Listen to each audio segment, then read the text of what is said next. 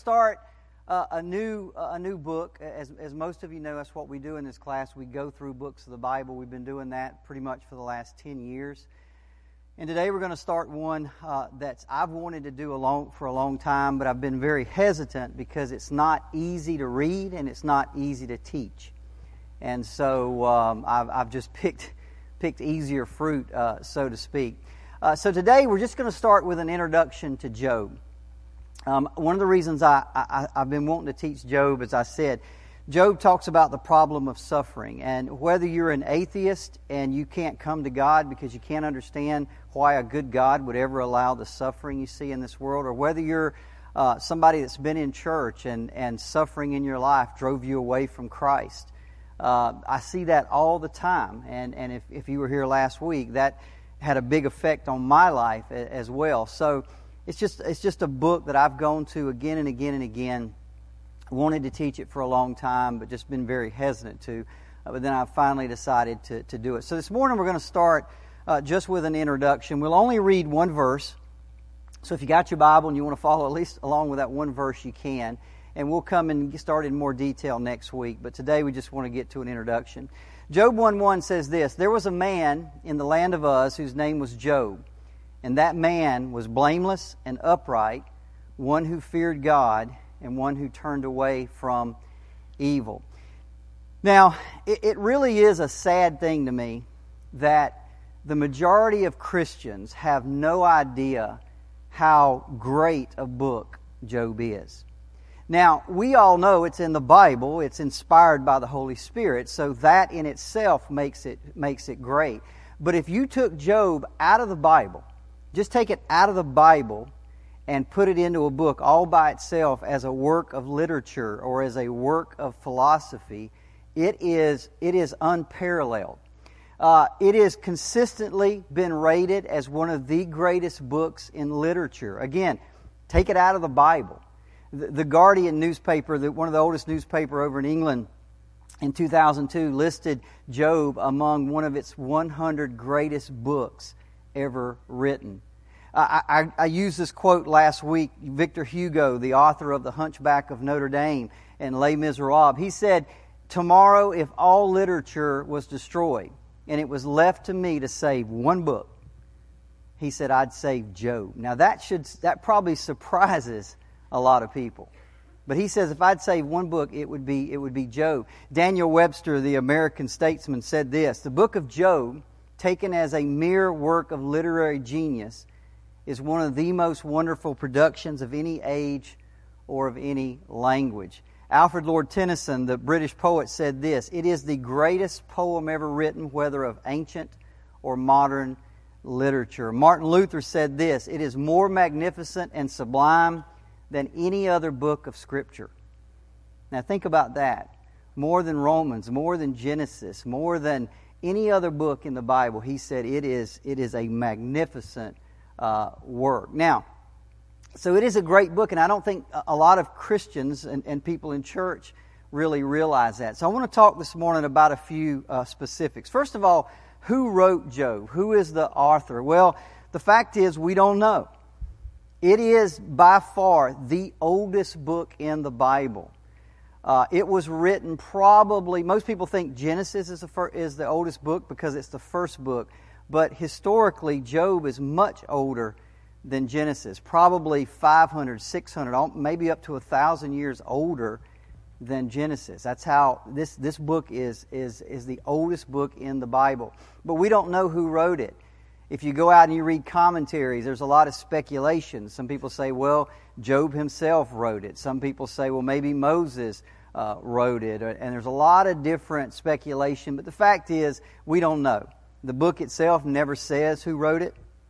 And so anything we come up with would just be guesswork, because in the end we just don't know. Where do these events take place? We saw in verse 1, it says, "There was a man by the name of Job who lived in a land called Uz, U-Z." Well, the fact is, we don't know that either. We don't really know where this land was. It's believed to be in the kingdom of Edom. And we get that from Lamentations 4:21. Lamentations 4:21 says this, "Rejoice and be glad, O daughter of Edom, you who dwell in the land of Uz." So Uz, or Edom, is a kingdom that's basically southeast of the Dead Sea or southeast of Jerusalem. It would be modern-day Jordan or modern-day Saudi Arabia, in that area right there. So this is more than likely where these events take place. But again, if we go back in history, we just don't know for certain sure. We can't pinpoint it exactly, but that's about as close as we can get. Now, we don't know who wrote it. We don't know really where the events took place. Do we know when it happened? Well, this is a little bit easier. There are some hints in the story that allow us to historically determine the time frame of it. It almost certainly occurred during the period of the patriarchs. And when I'm talking about patriarchs, I'm talking about somewhere between Noah and Jacob. Okay? Not in the time of Moses or later than that, but somewhere Abraham, Isaac, somewhere in that time frame right there. Now, we can tell this by several facts that are given to us in the story. For example, one of the things we'll begin to see next week is Job's lifestyle. It's described very much like that of Abraham and Isaac and Jacob. They are keepers of flocks and herds. That's how they survive. That's how they measure their wealth. In fact, when it talks about how prosperous a man Job is, it doesn't say he has this much money. Because back in that day and age, there was no currency. There was no, they didn't really trade in gold and silver. How wealthy you were was basically dictated by how many animals you had, how many sheep, how many cows, how many camels, how many donkeys, those kind of things. That reflected how prosperous you were. And so that's one of the things it'll tell us about Job. And in fact, it'll go down and tell us exactly how many animals he had. It tells us he had a lot of servants, because obviously you had to have a lot of servants to take care of those many animals, very much like the patriarchs.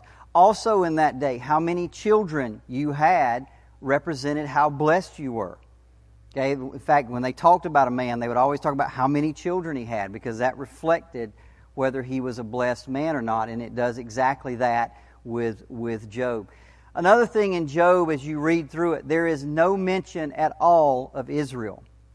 Okay? There's no reference to the Israelites. There's no mention of the sacrificial system. There's no mention of a temple or a tabernacle. There's no mention of a priesthood.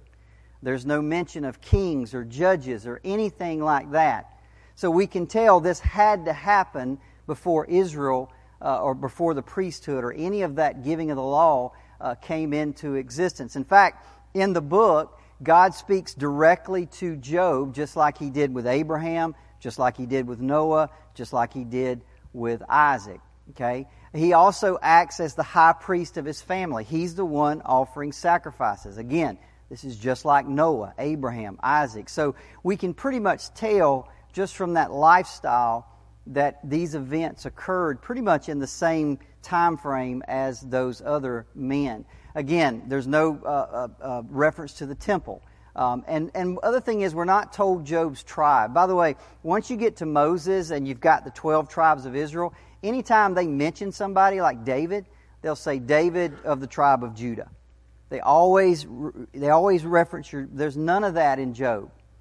Okay, so this had to happen before the children of Israel and Moses and all of that sort of stuff. Now that's all pretty good evidence, but there's another piece of evidence that really kind of really focuses it for us, and that is Job's age. When the story opens, Job is already been married for quite a while. He's got 10 children already when the story opens. He's already got a lot of wealth. He's got a lot of notoriety. Now let's just say, it doesn't tell us how old he is when the story opens, but let's just say he got married when he was 20 and he had a child every 2 years.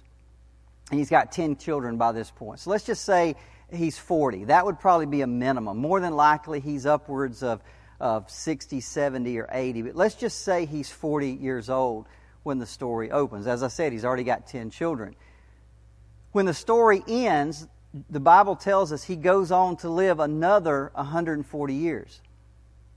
So at a minimum, Job probably would have died around 180 at a minimum.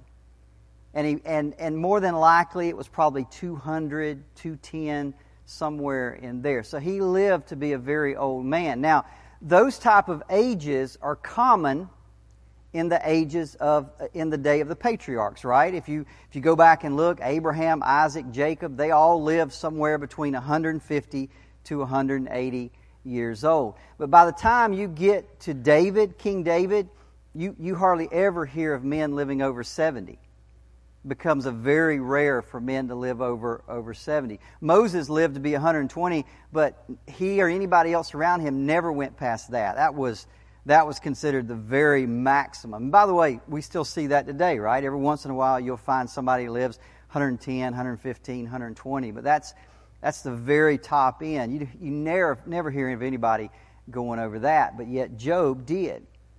Okay? Which tells us that he would probably fit right back in there in that patriarchal age with like Abraham and Isaac, Jacob, and all of those men before the giving of the law of Moses. Now, some people say, well, can you get more specific? Well, you can speculate a little bit. I'll give you a couple of examples. In Genesis 10:29, where it's listing the genealogy of Noah, it says this, Ophir, Havilah, and Jobab, all these were the sons of Joktan, the sons of Shem. So Shem was the son of Noah. So this guy named Jobab, which some people believe is Job. But again, the only reason they have to believe that is just because his name sounds similar. But that would make him the great-grandson of Noah, if that's the case. In Job 2:11, it says this, Now when Job's three friends, and it calls one of them Bildad the Shuhite. Well, Shua was a son of Abraham through a lady named Keturah. You remember Abraham was married to Sarah. Sarah died. Well, Abraham remarried a woman named Keturah, and he had some sons, and one of them was a guy by the name of Shua.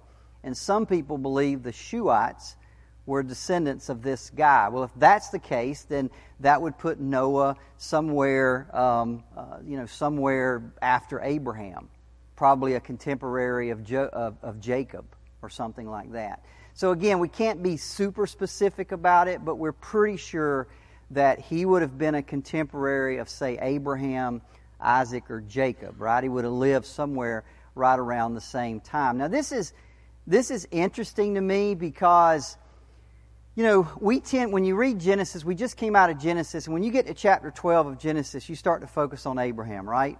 Because it's all about Abraham and his family and Isaac and then Jacob and then 12 sons of Jacob, right? Or the 12 tribes of Israel.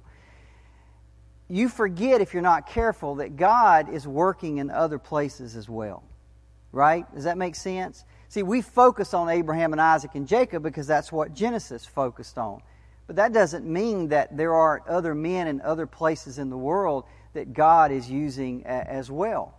It reminds me of Romans 11, 2 through 5. There's a place in there where Paul says this, Do you not know what the Scripture says of Elijah?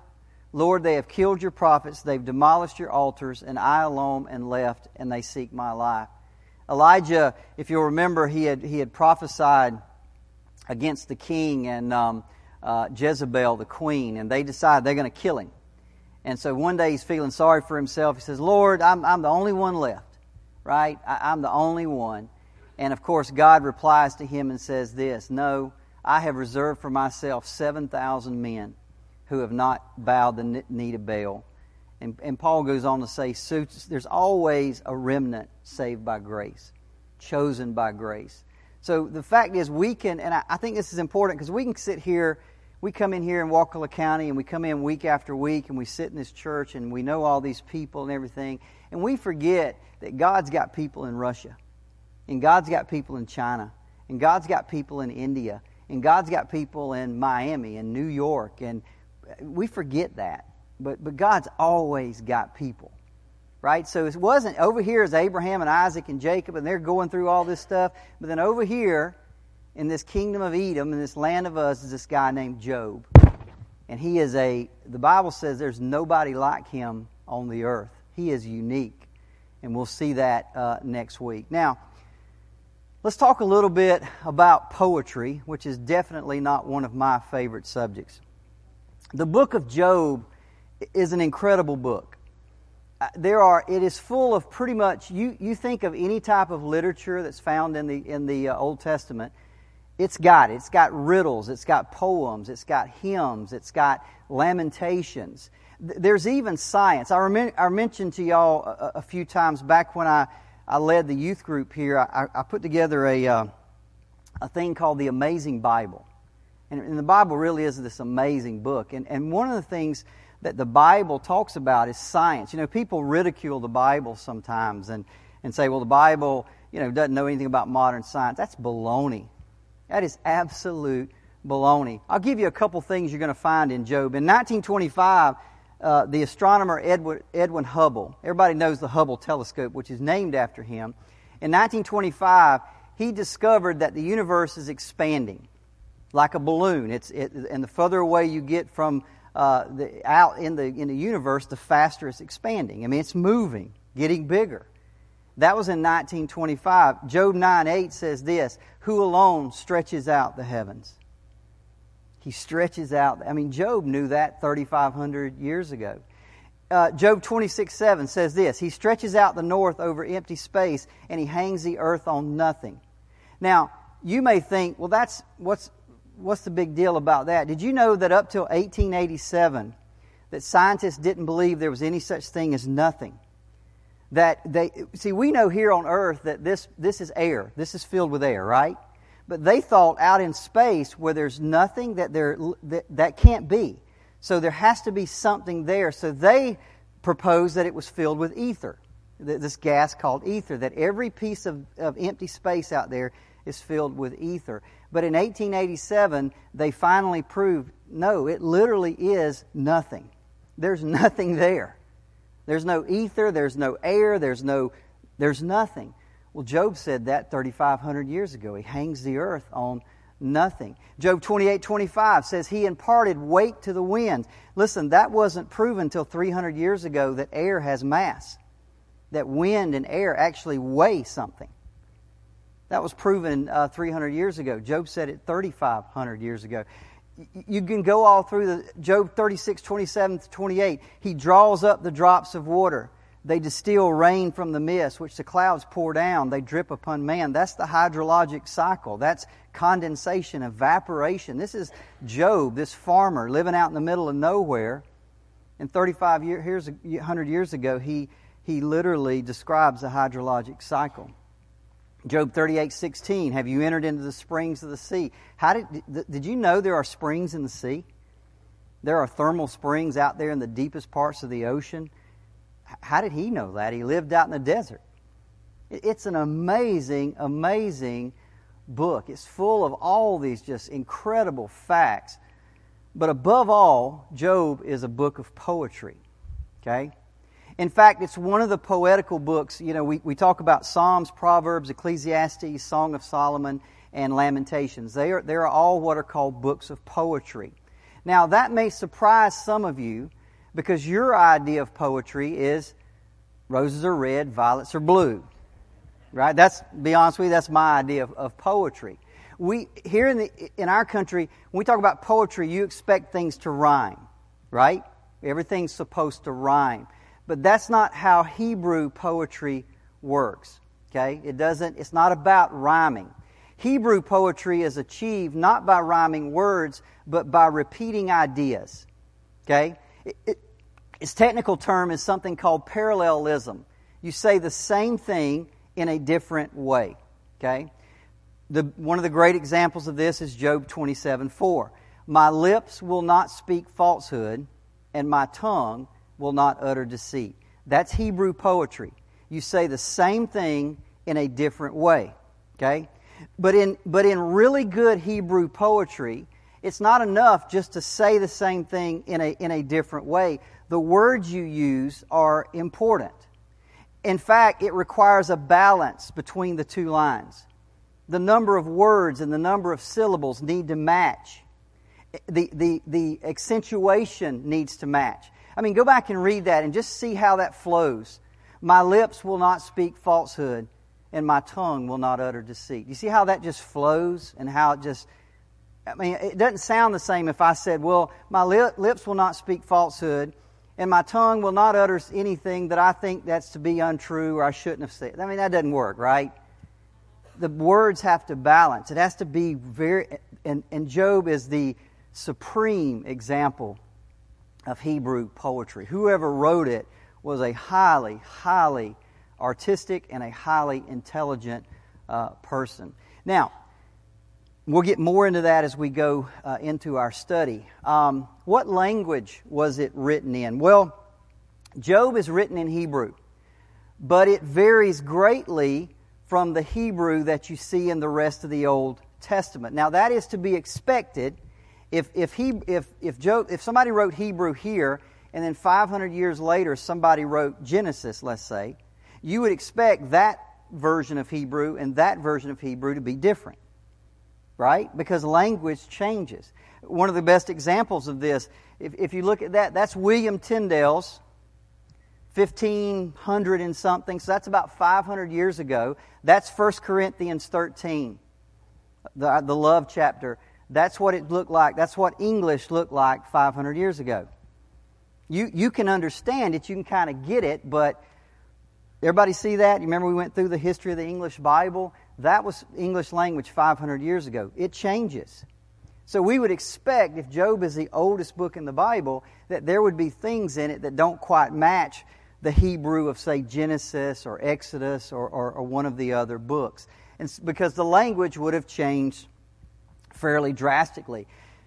What makes this a little bit difficult is in Job, there are a lot of words and phrases that we don't understand, that in fact nobody understands.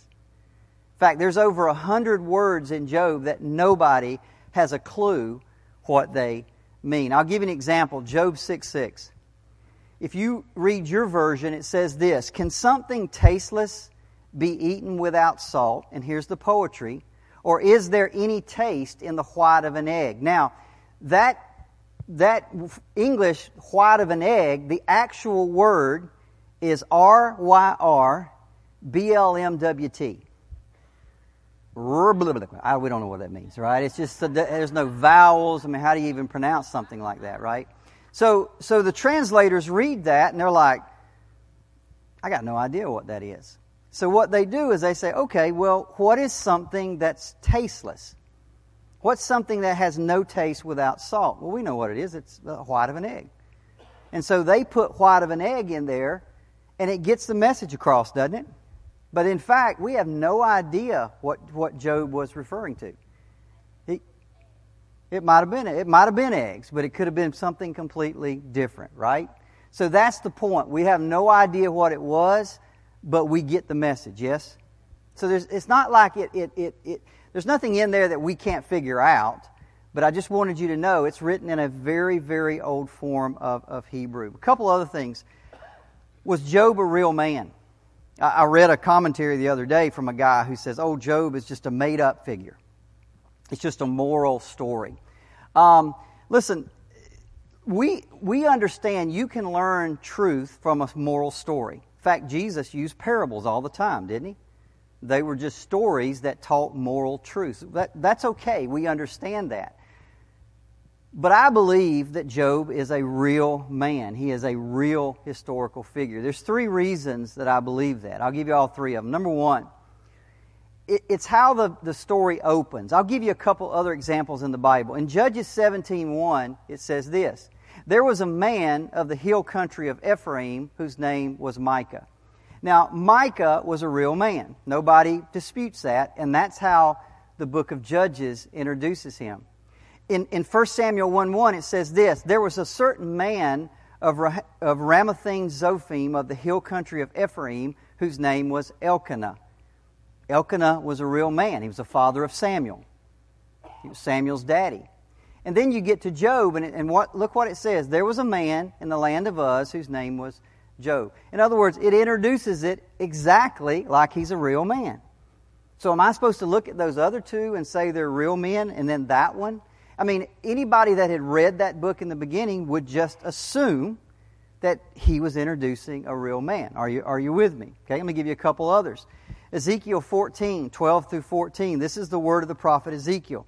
And the word of the Lord came to me, said, Son of man, when a land sins against me by acting faithlessly, and I stretch out my hand against it and break its supply of bread and send famine upon it and cut it off from man and beast, even if these three men, Noah, Daniel, and Job, were in that land, they would deliver but their own lives by their righteousness, declares the Lord.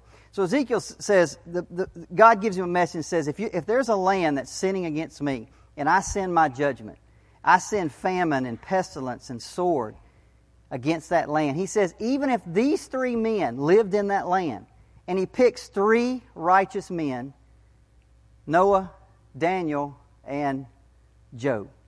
He says they would save their lives, but they wouldn't save the life of the land. Now, are you telling me that God picks Noah, a real man, Daniel, a real man, and he just throws out Job made up? That makes no sense to me, does it to you? Looks to me like he's a real man. We see the same thing in the book of James, chapter 5. James says this, as an example of suffering of patience, as an example of suffering and patience, brothers, take the prophets who spoke in the name of the Lord. Now, the prophets are real people, right? I mean, he's talking about real men. And then he says this, behold, we consider those blessed who remain steadfast. You have heard of the steadfastness of Job. So in all three of these cases, we see him introduced as a real man. We see him mentioned with other real men by Ezekiel. And then we see him mentioned with other real men by the Apostle James. To me, to say he's not a real man, you've got to take a leap. There's a lot more evidence that he is than that he is not. I mean, in the end, can I say 100% sure? No, but I think the Bible's pretty clear that he is. Let's talk about the themes of the book. Bullinger says this, a commentator, ancient it is beyond all dispute. You have no idea how old this book is that we're going to study.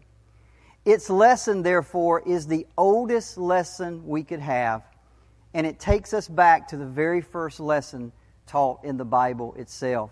Mason said this, it is fascinating to think as we open this text that we are faced with the earliest of all written accounts of a human being's relationship with Yahweh, the one true God.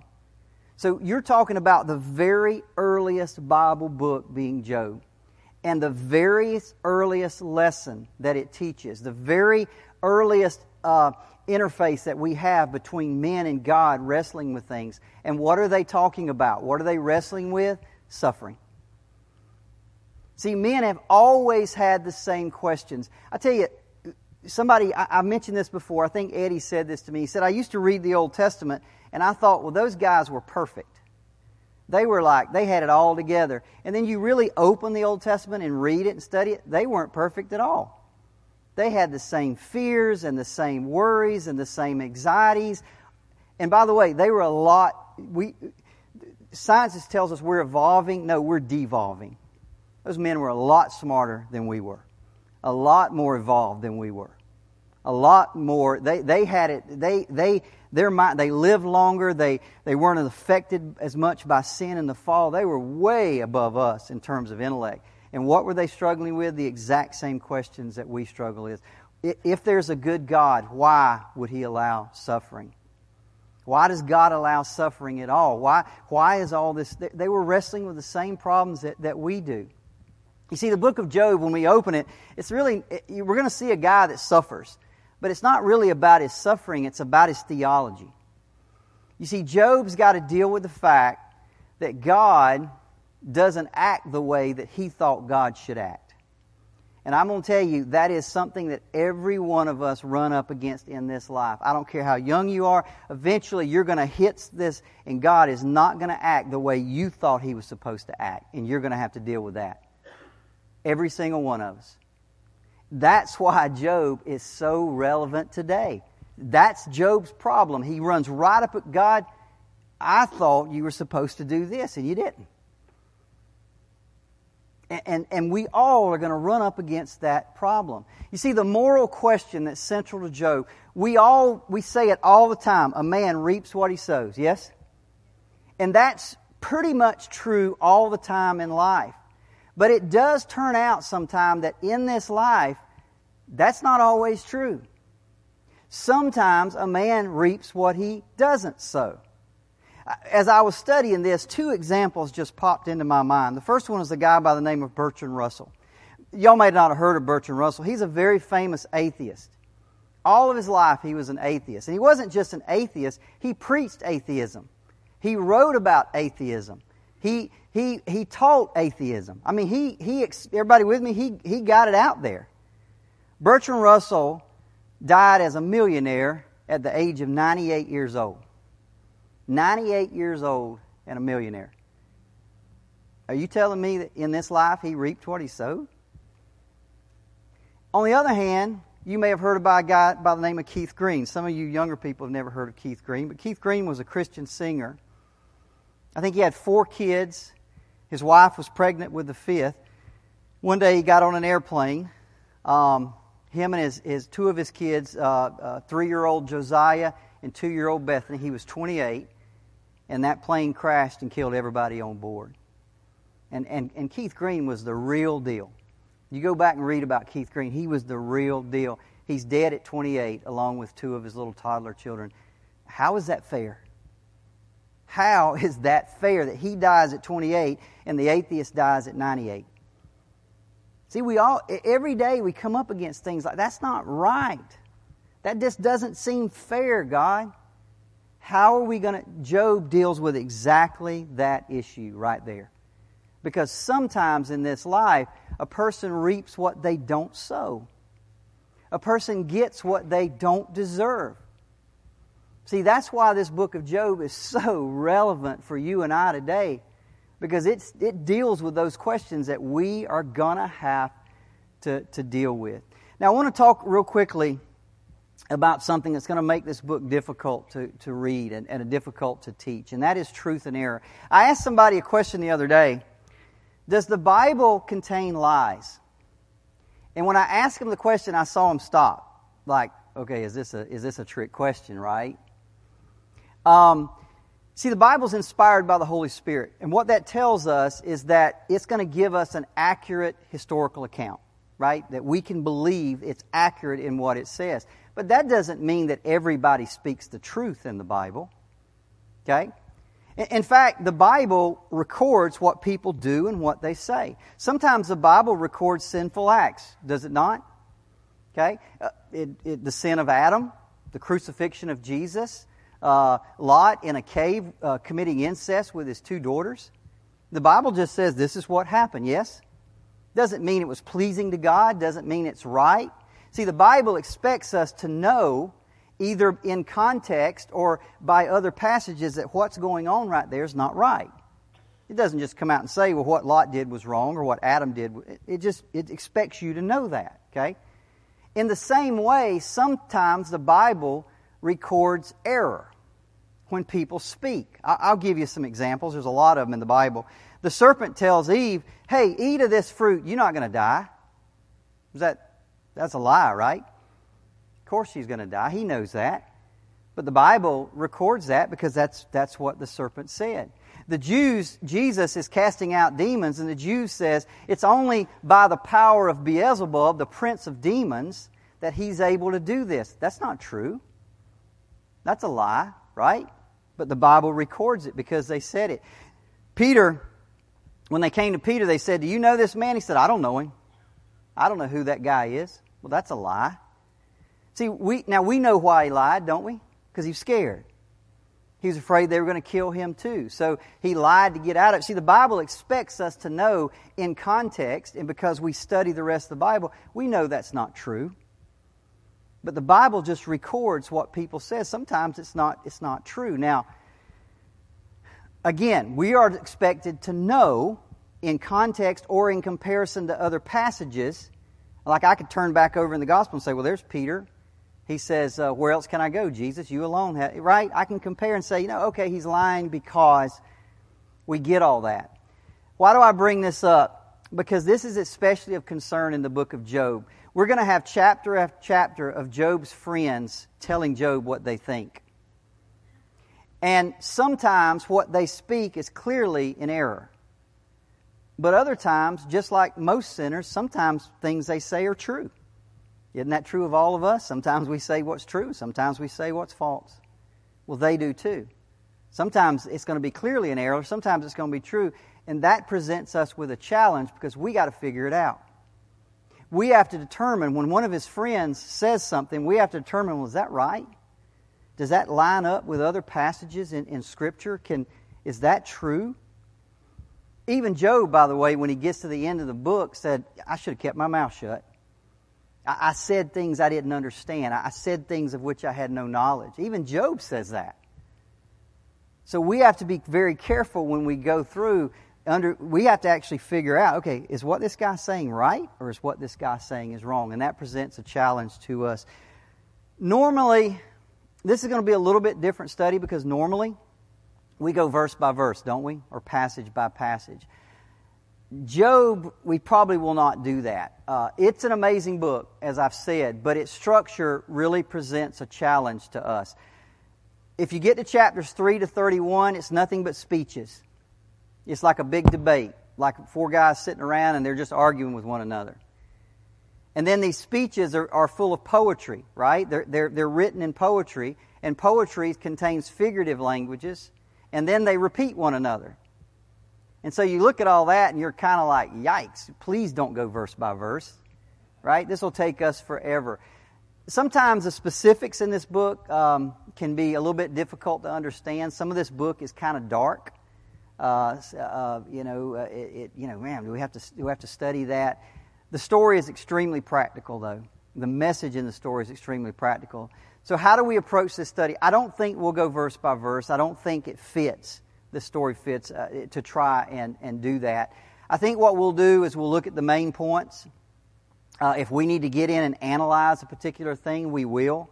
But for the most part, we'll kind of hit the high points of some of the speeches and the chapters. I don't think this study will take. Genesis took us 19 months to go through 50 chapters. Job, I think, is around 40 or so. I don't think it's going to take us a year. I think it'll take us maybe 3 or 4 months. That's my guess. I think it'll be fairly short as studies go. I want to close with this. I got about 5 minutes. Why should Christians study the book of Job? If most of you are honest, I won't ask you to raise your hand, but if most of you are honest, you've probably read the first 2 chapters of Job, and you might have read the last 2 or 3 where God shows up, and all that stuff in between you just kind of skipped over. Let's just get... In other words, you kind of got the what do they call it in college where you buy the little yellow book, the Cliff Notes, right? You kind of got the Cliff Notes of Job. Yeah, I get it. Job suffers, all his friends accuse him, and then God shows up and makes everything okay, right? That's kind of how we know or read Job.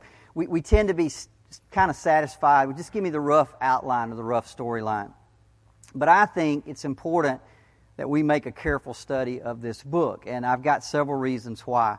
Again, it's a really good question because it's a long book and a demanding book to read, and sometimes it's hard to understand, and sometimes it can be a little dark and distressing. But I want to give you 7 reasons that we should study the book of Job. Number 1, it forces us to think.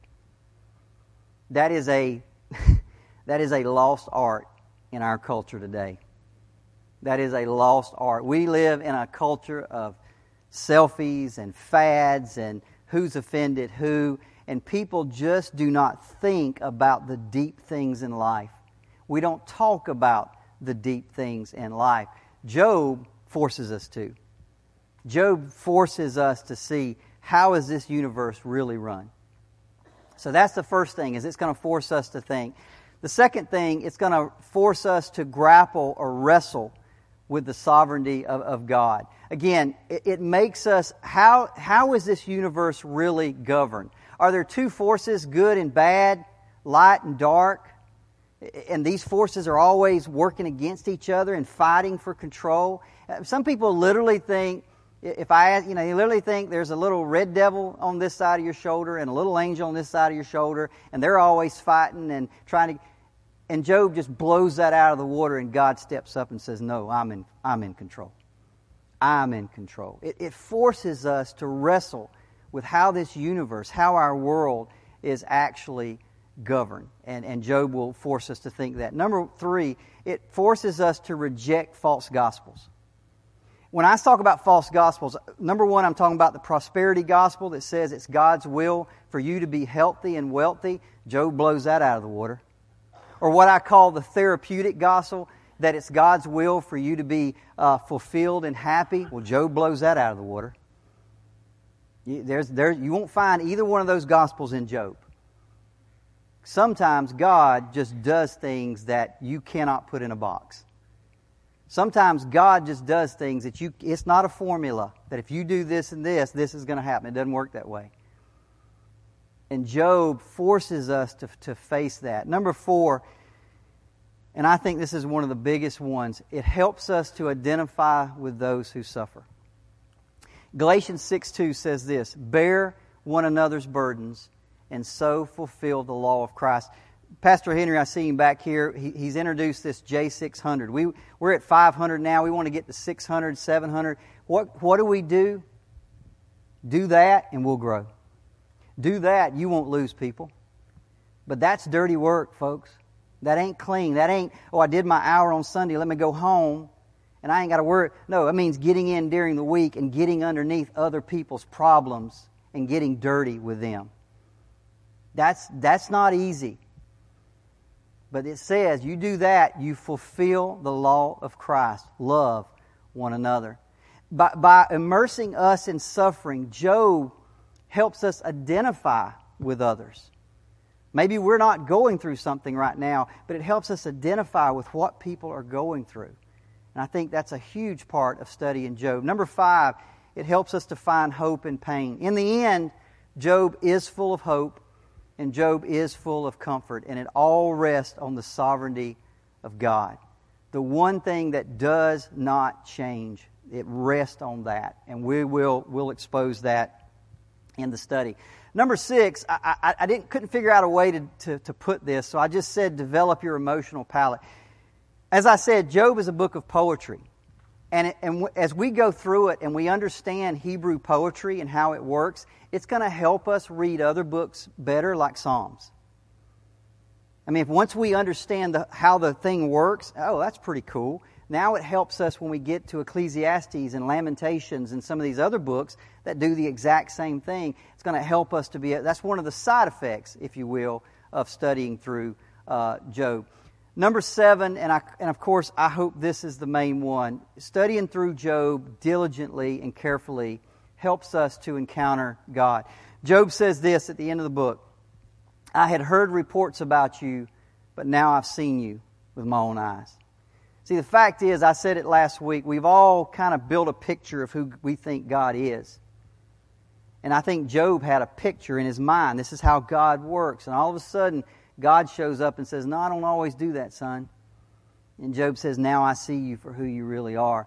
I'm praying that we will all see God clearly in this study. Not who we think He is, but for who He actually is. So we'll begin next week with the first 8 verses, and we've entitled this lesson, A Blameless Man.